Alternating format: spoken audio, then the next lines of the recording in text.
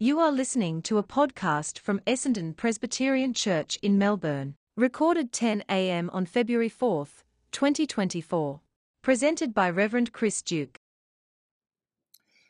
Now, before we started our Christmas series, which continued into January in Philippians 2, we have dealt to a degree in some parts of 12, but today I'm doing something that I haven't done for a long time. That is, I'm trying to do the whole chapter. Normally it's only a couple of verses, but and in the process, those verses that we've already done will be done again, in a sense, as a reminder, but often we need reminding. So let's give attention to God's word. Romans 12, verses 1 for the whole chapter to 21. I beseech you, therefore, brethren, by the mercies of God, that you present your bodies a living sacrifice, wholly acceptable to God, which is your reasonable service, and do not be conformed to this world, but be transformed by the renewing of your mind, that you may prove what is that good and acceptable and perfect will of God. For I say, through the grace given to me, to every one who is among you, not to think of himself more highly than he ought to think, but to think soberly, as God has dealt with each one a measure of faith. For as we have many members in one body, but all the members do not have the same function, so we, being many, are one body in Christ, and individually members of one another, having then gifts differing according to the grace that is given to us, let us use them. If prophecy, let us prophesy in proportion to our faith.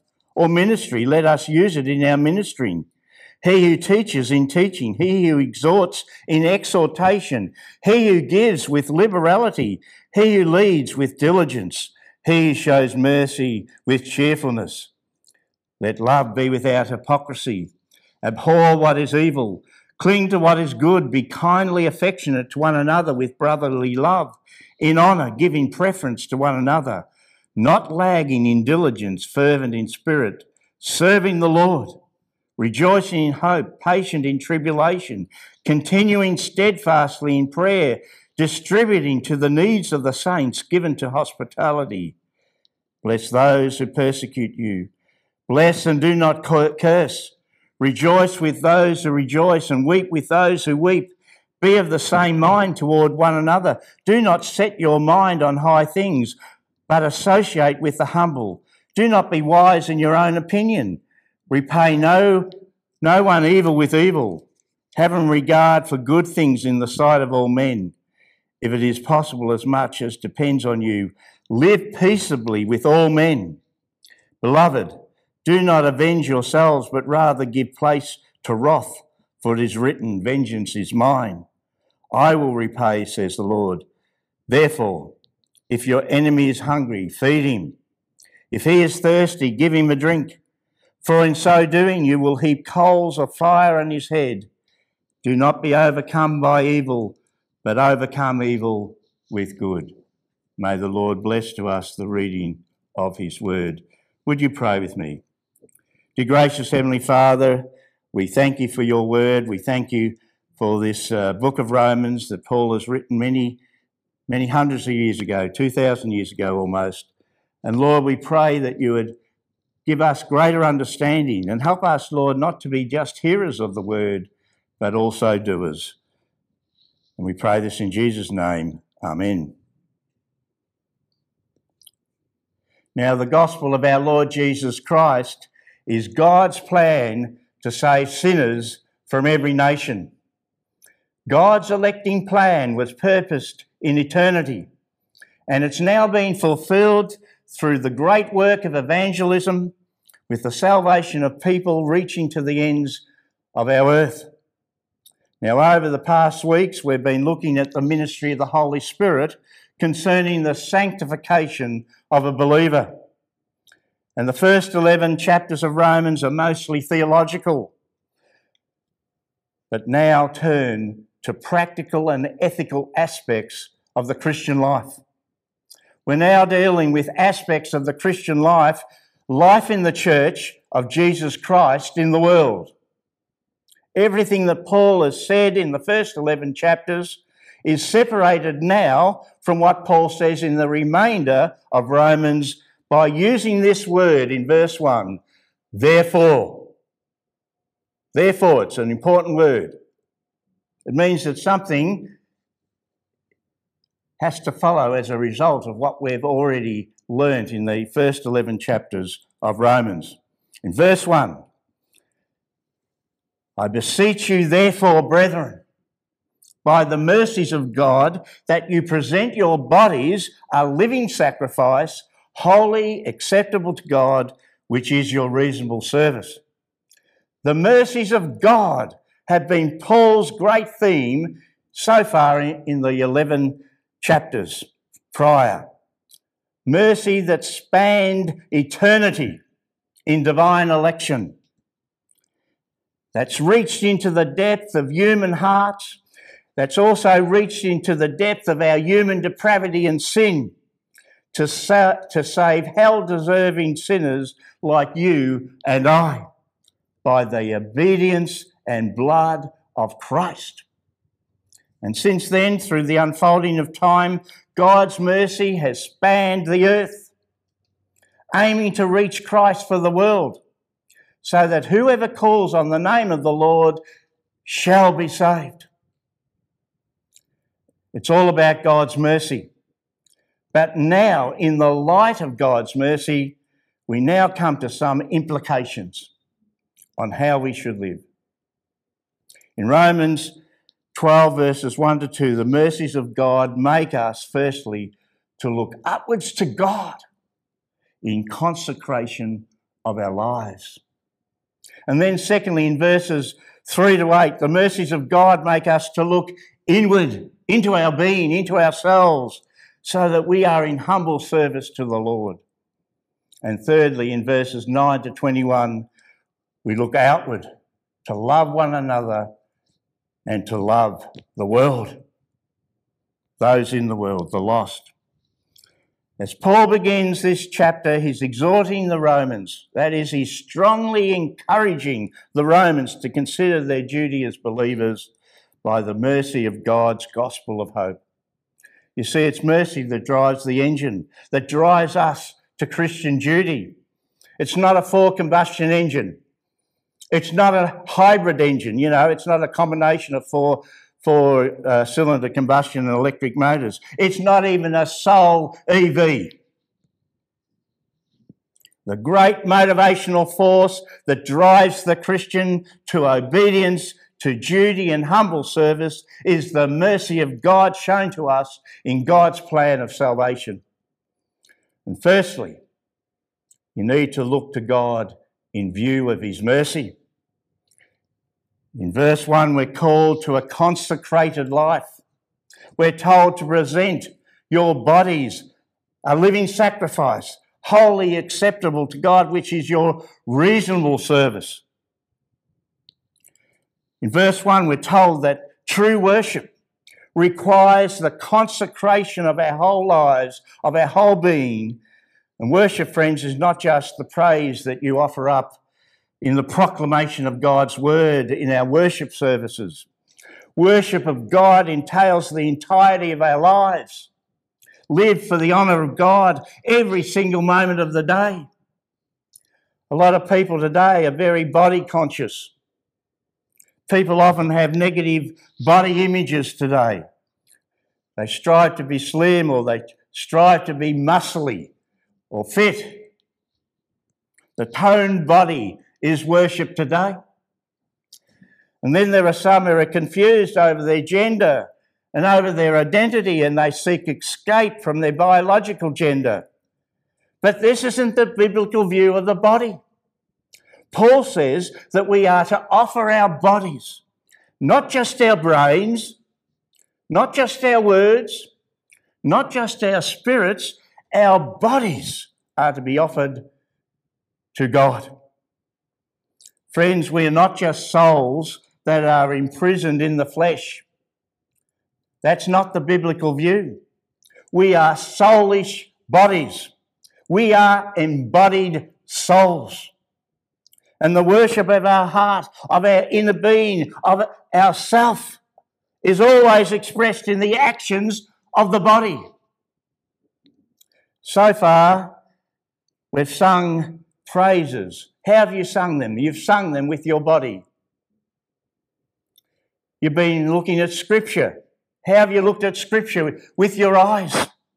How have you comprehended the Scripture? With your brains. Friends, we are to worship with our bodies. And conversely, Paul urges us not to yield the members of our bodies as instruments to sin. Sin and obedience play out in our bodies. Consecration to God is something that happens not just with our heads, but with our whole being. So Paul says, present your bodies a living sacrifice. He's calling you and I to consecration, inside and out, mind and heart, will and affections, head and eyes, ears and tongues, and hands and feet. Every single part of us is to be given up to honour God. Remember the verse, love so amazing, so divine, demands my soul, my life, my all. And that's what Paul is calling us to. That's his view of Christian consecration. How should then we respond to the mercy of God?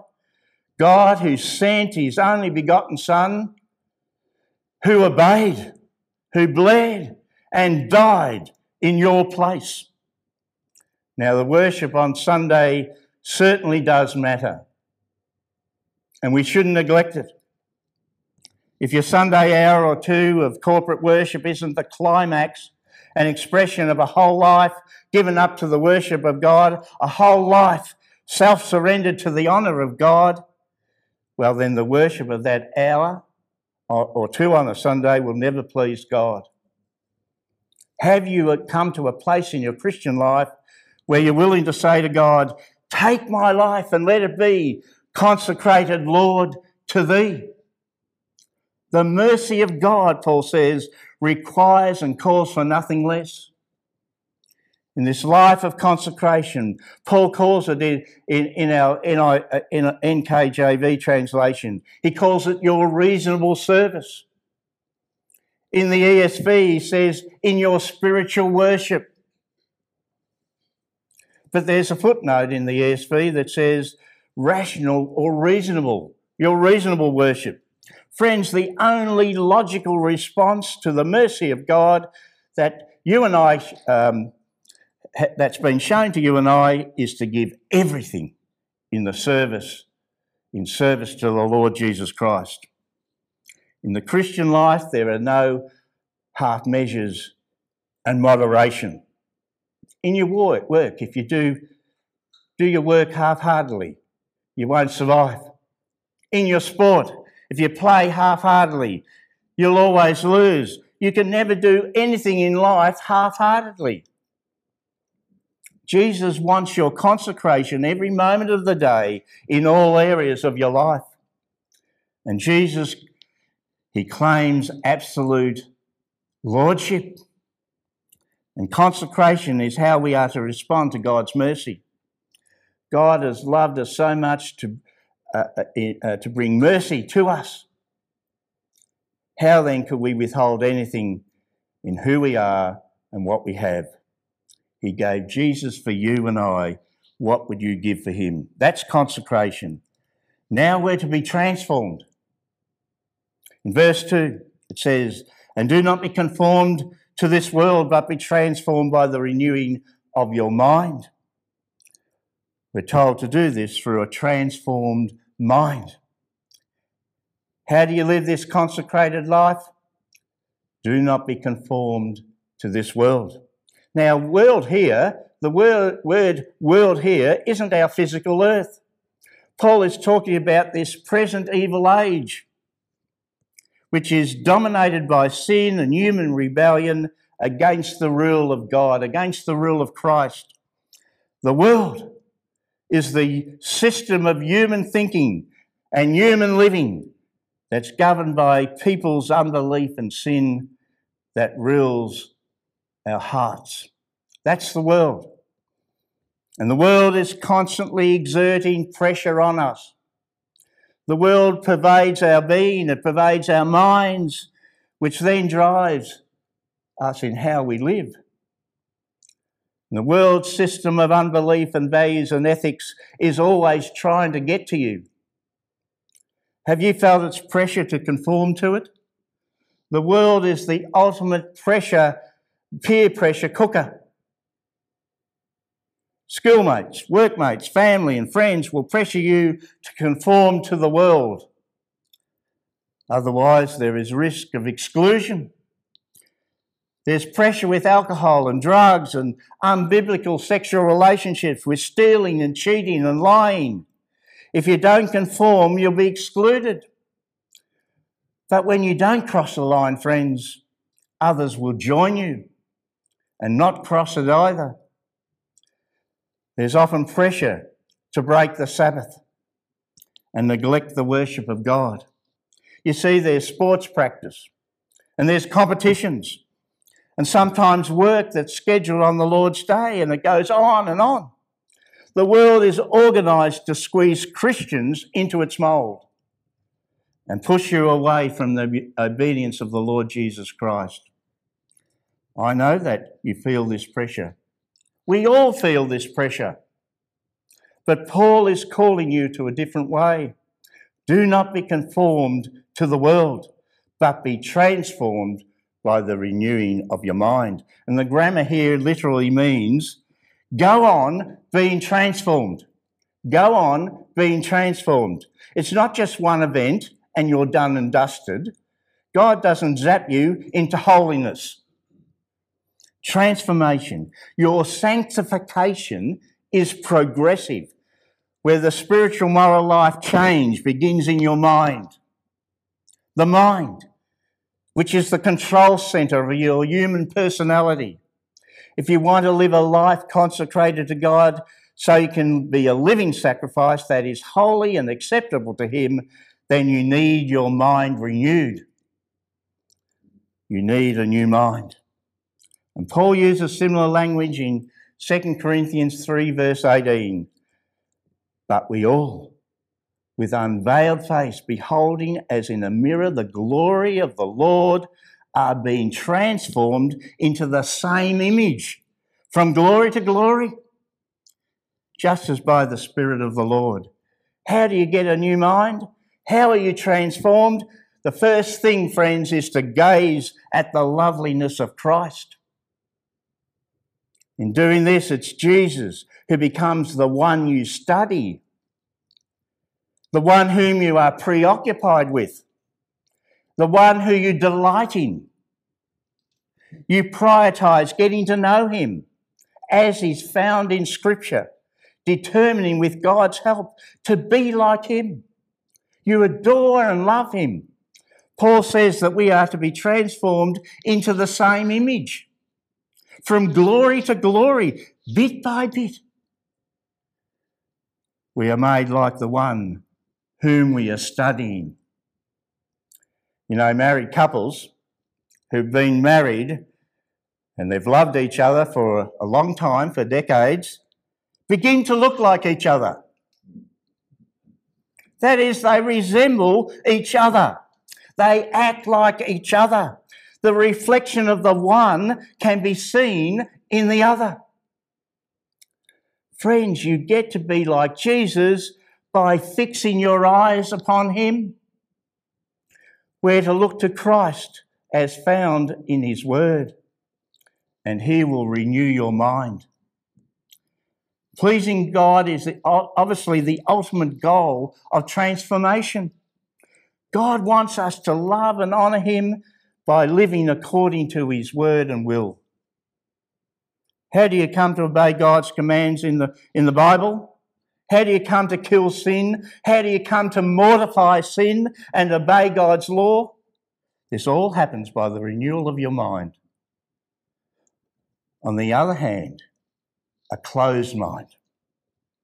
A closed mind will never want to learn or to think deeply, to know the Bible, to love doctrine, to grow in understanding, to know who Jesus is and why he came and what it means to follow him. But a dull, lazy mind that shuts out and switches off under the ministry of the Word of God, such a mind will not produce transformation. In fact, a closed mind offers very little resistance to the world as it squeezes you into its mould.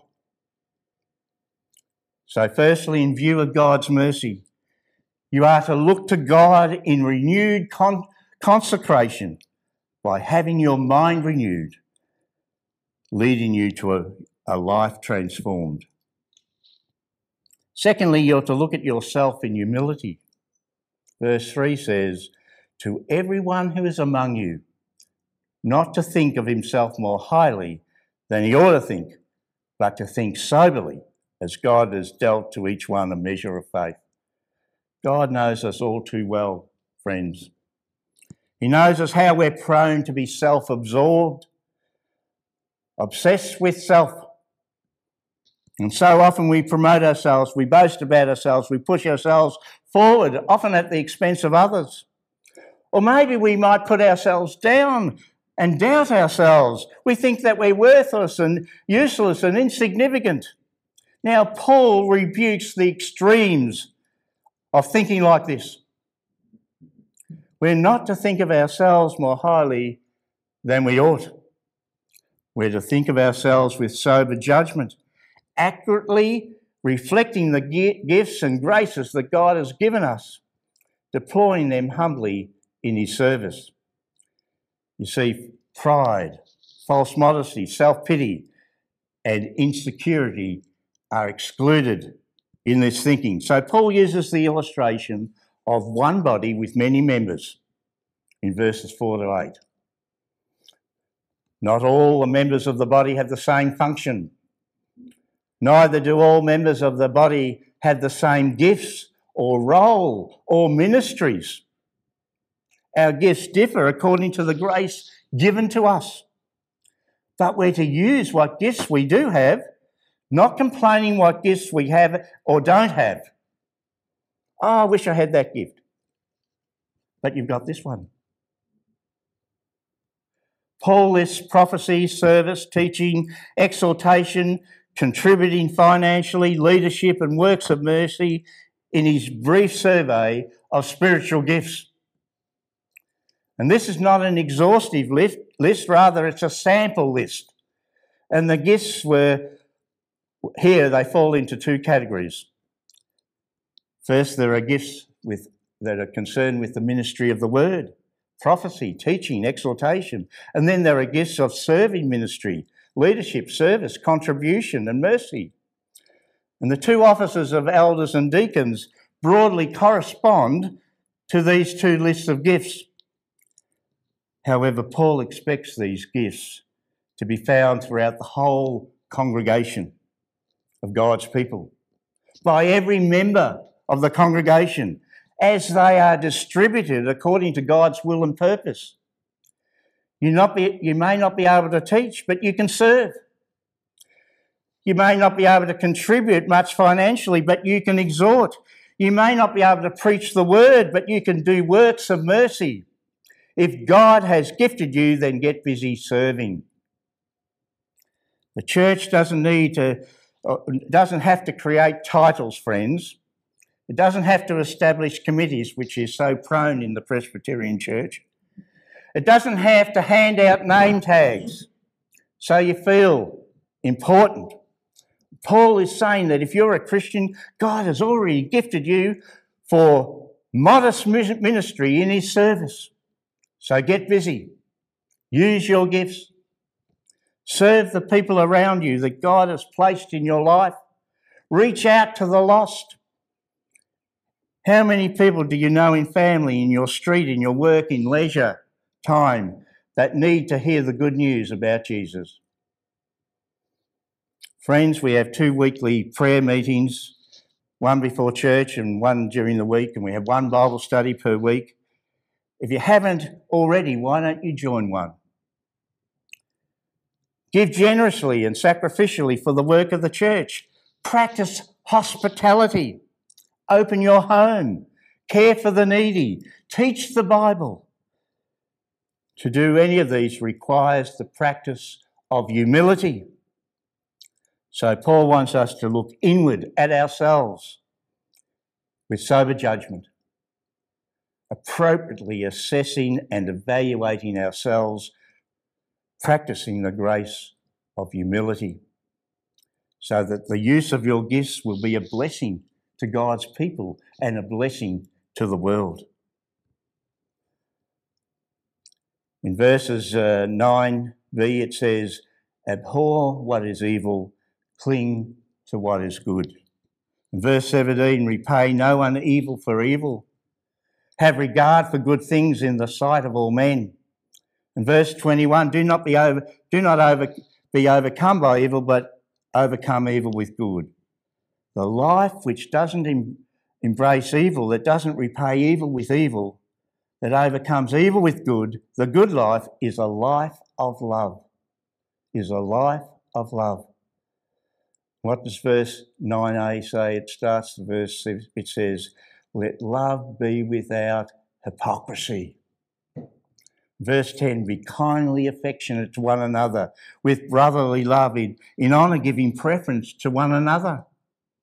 Living a life that is consecrated to God, that thinks humbly with sober judgment, that life is expressed and lived out in a community of love.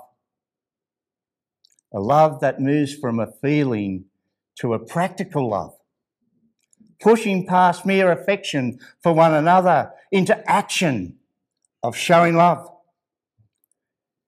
Now, friends, your Christianity begins with you, the individual.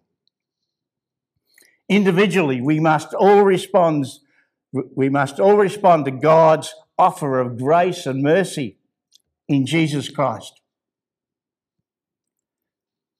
However, as you embrace your Christianity, you, or your individual you, ends.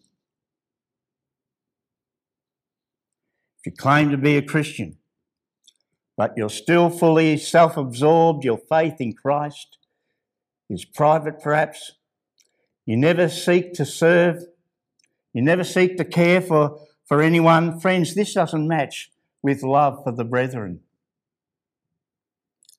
Friends, do you ache for the lost?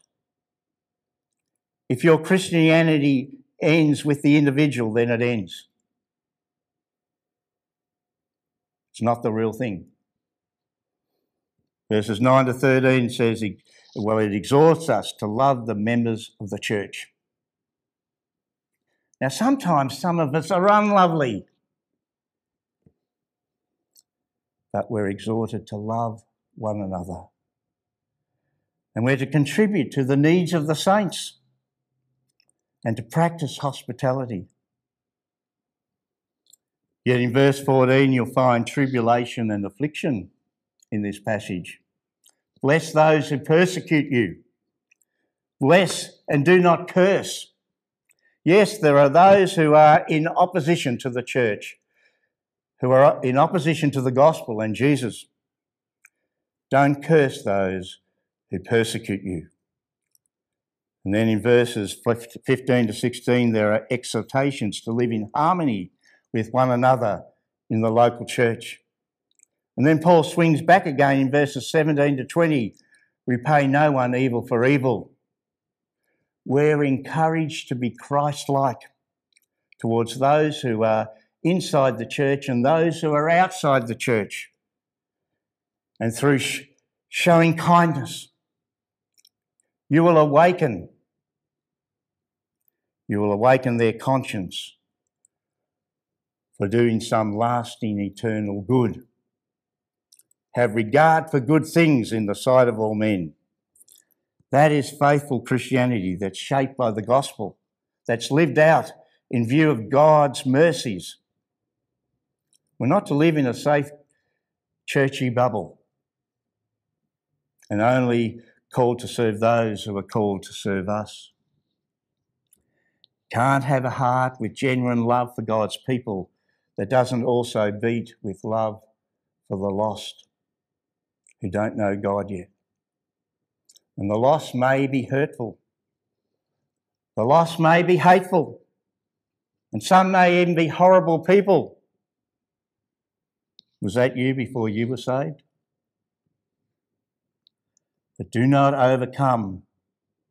be overcome by evil, but overcome evil with good. You see, we're to outlove them. We're to outserve them, because that's the pattern that Jesus has given us, that he's given you. That's the pattern to which Paul exhorts us to conform our lives into, which we are being transformed as our minds are renewed in likeness to Jesus. And when the world sees it, it has no explanation for it. It heaps burning coals on their heads to stir conscience. What is it about him? What is it about her that you actually care? You see, people mostly don't care. God may yet use you to awaken the conscience of someone lost who's unlovely. You may yet, as you love them in Jesus' name, awaken them to their need for Christ.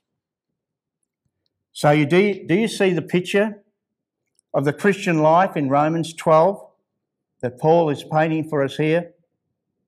It is lived upwards in consecration to God.